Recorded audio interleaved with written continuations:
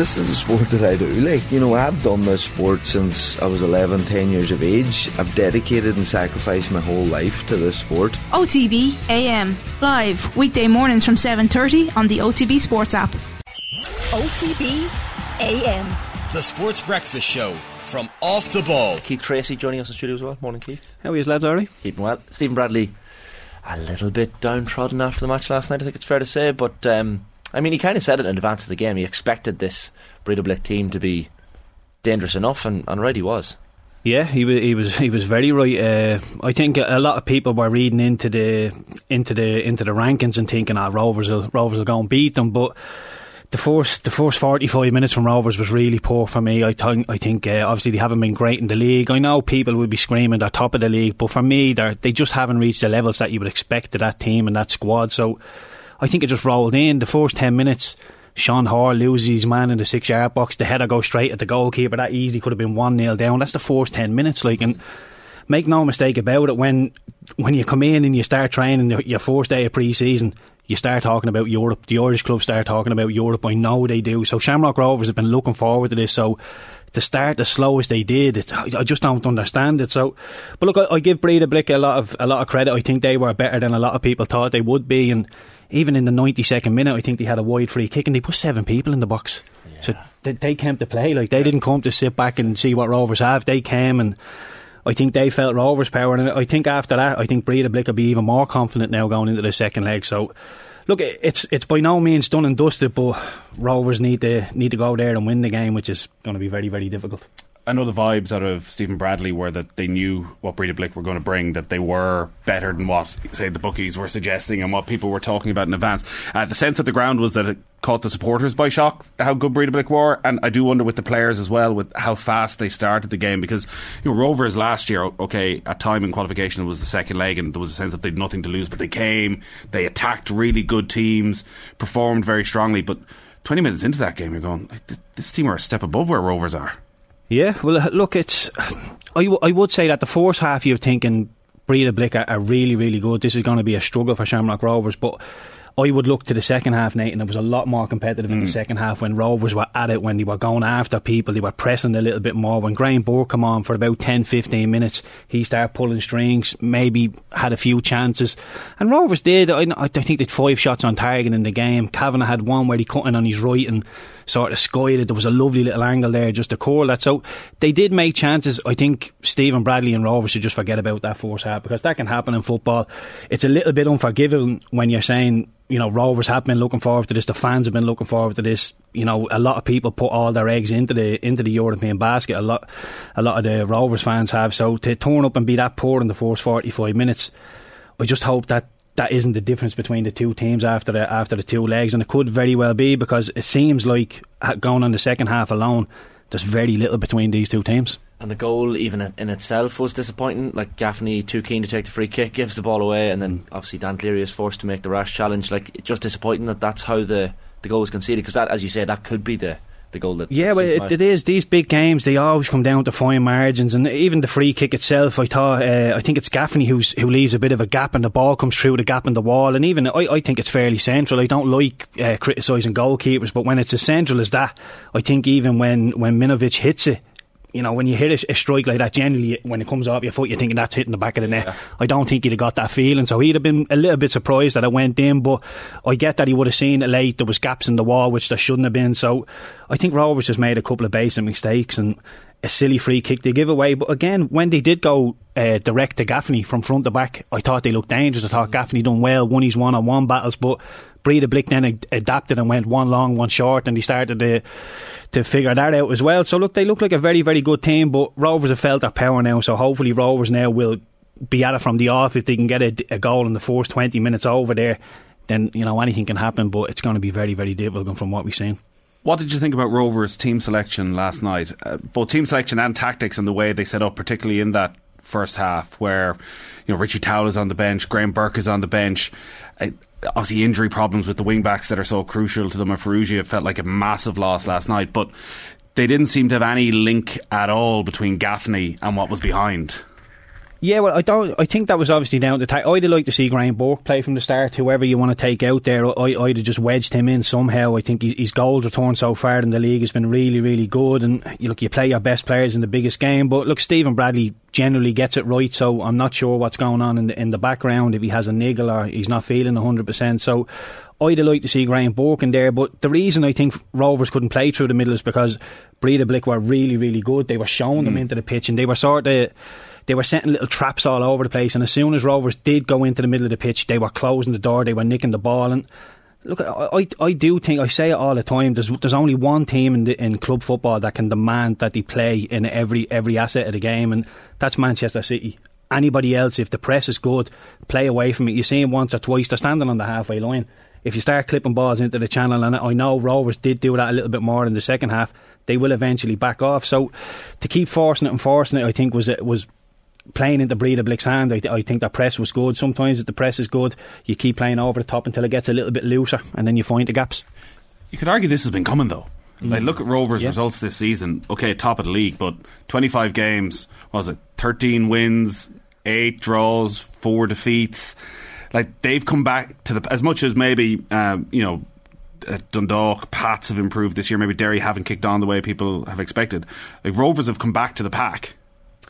Yeah, maybe. I still feel they're in second or third gear. To be top of the league and saying they're in second or third gear. But you could say that before last night, because if you're going to click through the gears, last night's the night you do it. That's it, but it really isn't that easy, and believe me, it took me a big chunk of my playing career to believe that, to understand it's not a tap. You don't just turn it on and off when you want. It has to be an all the time thing. So Rovers being in second and third gear in the league and still winning games, still being top of the league, they probably just got a little bit comfortable and thought we'll be okay and we'll turn it on when Europe rolls around. But I guess the question I'm asking is, because I think an awful lot of people would have felt watching Rovers that they are in second or third gear and it's going to happen. Actually, maybe that is them at their best.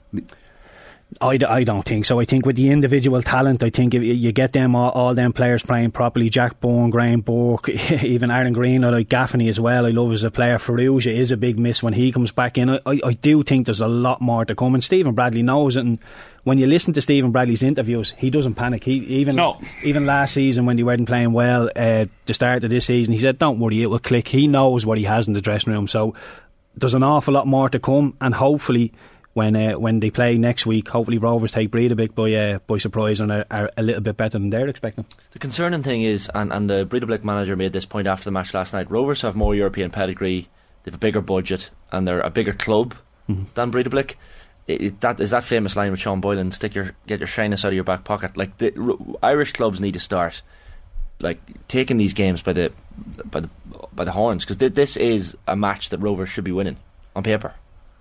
Yeah, see, you can buy into that. A lot of the media will come out and say that, and you buy into the rankings and you think, okay, on paper we should beat these, but they're sprinkled with Icelandic internationals. There's some internationals knocking around, so they do have some pedigree. The way they try to play football, and like I said, in the 92nd minute when they're putting 7 players in the box, this is not a shy team. This is a team that want to play football. So even that in itself would tell you that they're a confident bunch of lads, and the way they knocked it about in the middle of the pitch, some of the 1-2 stuff, the way they press, and they're all athletic, they can all get around the pitch. Even the centre halves are quite athletic as well, so when they have 3-2 at the back, they can cover up the ground. So look, they do have weaknesses. The high line is a weakness. They do put an awful lot of bodies forward to the press. Once or twice we did see Rovers, Jack Bourne flicking it round the corner, one touch stuff.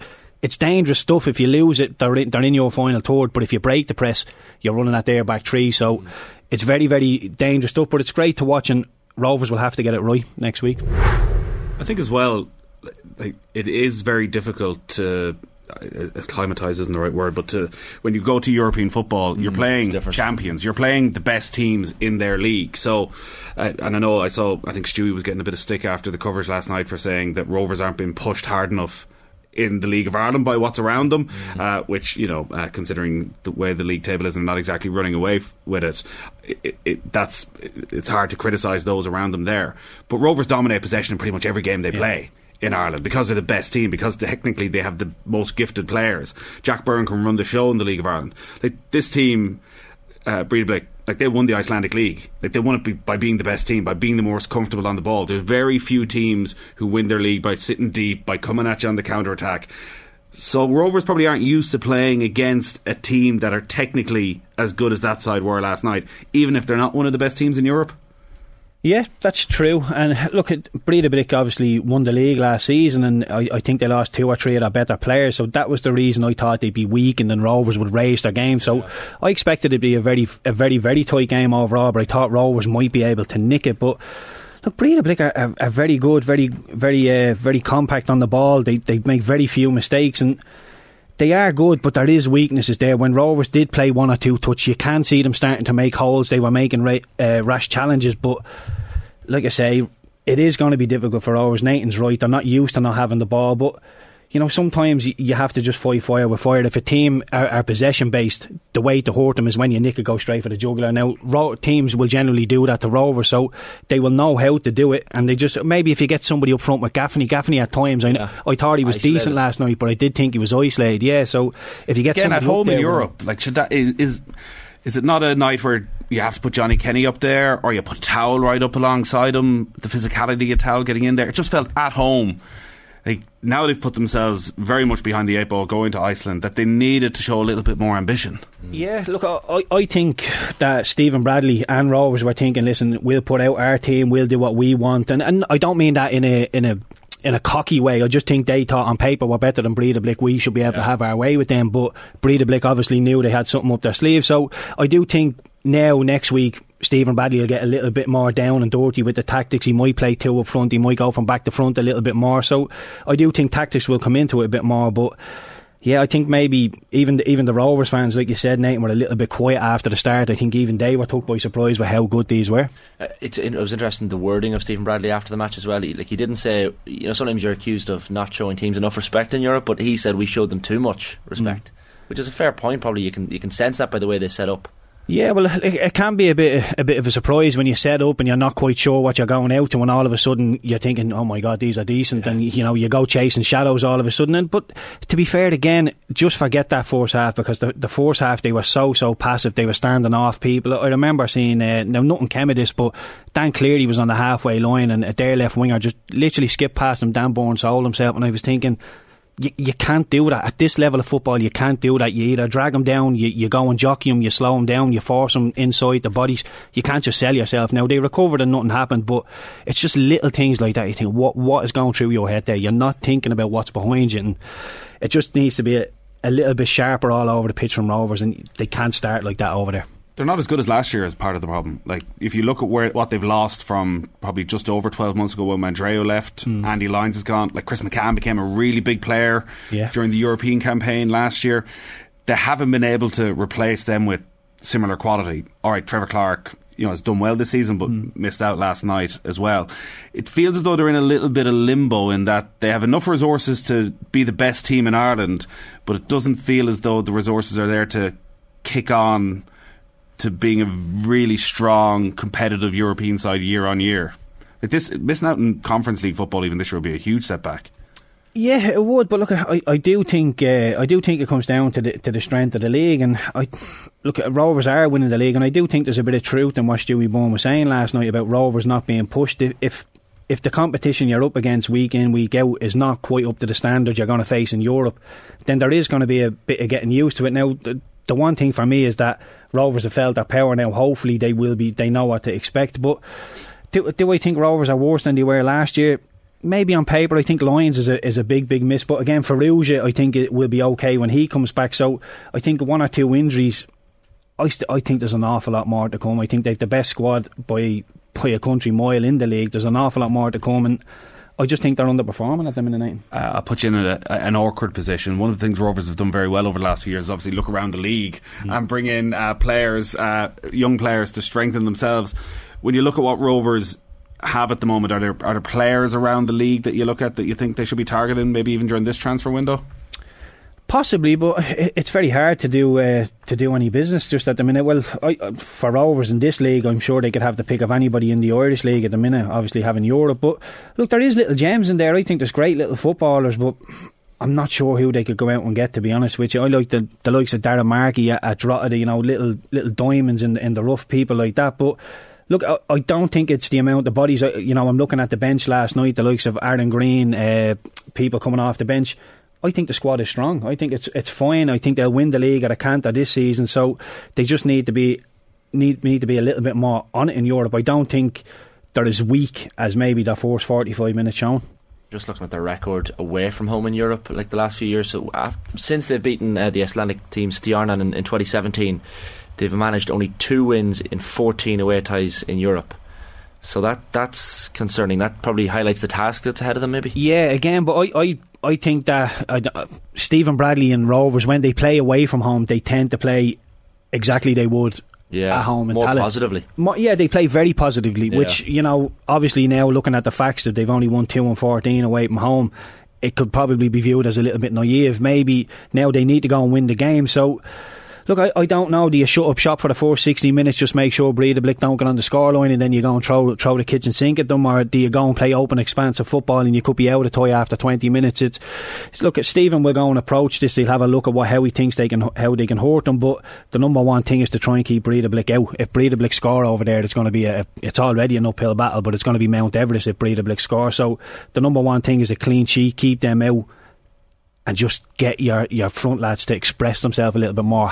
Can't be as passive as they were, can't sell themselves like they did. And the one thing for me in the whole of the 90 minutes, Rovers had a couple of minutes here or there where they were turning the screw, but very little momentum in the game. Very rarely were you thinking it's on the way, there's a goal coming here. There was little moments, but not enough pressure for me. Yeah, I think they just need to keep it tight away from home now, because now look, last year Ferencváros and Ludogorets are probably a step above what they're going to play this time, but they just made so many stupid mistakes away from home. It ended up costing them, because they were brilliant then back in Tallaght, that actually almost playing for extra time, being mature about this may not be the worst idea. Yeah, well look, that's it. You just don't be out of the game at half time. If it's still 1-0 on aggregate, that's no problem. Just stay in the game, stick around. The longer it stays 0 all over there, the more they will get edgy, because they know a sucker punch could be on the way. So look, I don't want Rovers to go there and play a low block and void pressure and just come under the caution, hopefully nick it on the counter.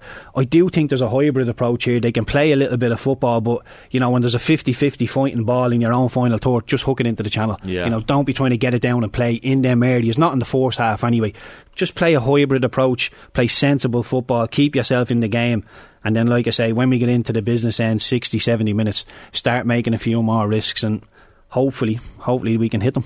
We should, Keith, before we go, mention some of the transfers involving Irish players that have kind of happened over the last week or two. We of course last week heard about Nathan Collins to Brentford, Chidozie Ogbenya to Luton Town, Ryan Manning's joined Russell Martin at Southampton, which is an interesting move for him. Both worked together, of course, with Swansea. Jason Knight to Bristol City. On the back page of the Sun I'm looking at here, Matt Doherty closing in on a sensational return to Wolves for free 3 years after Spurs paid 15 million for him.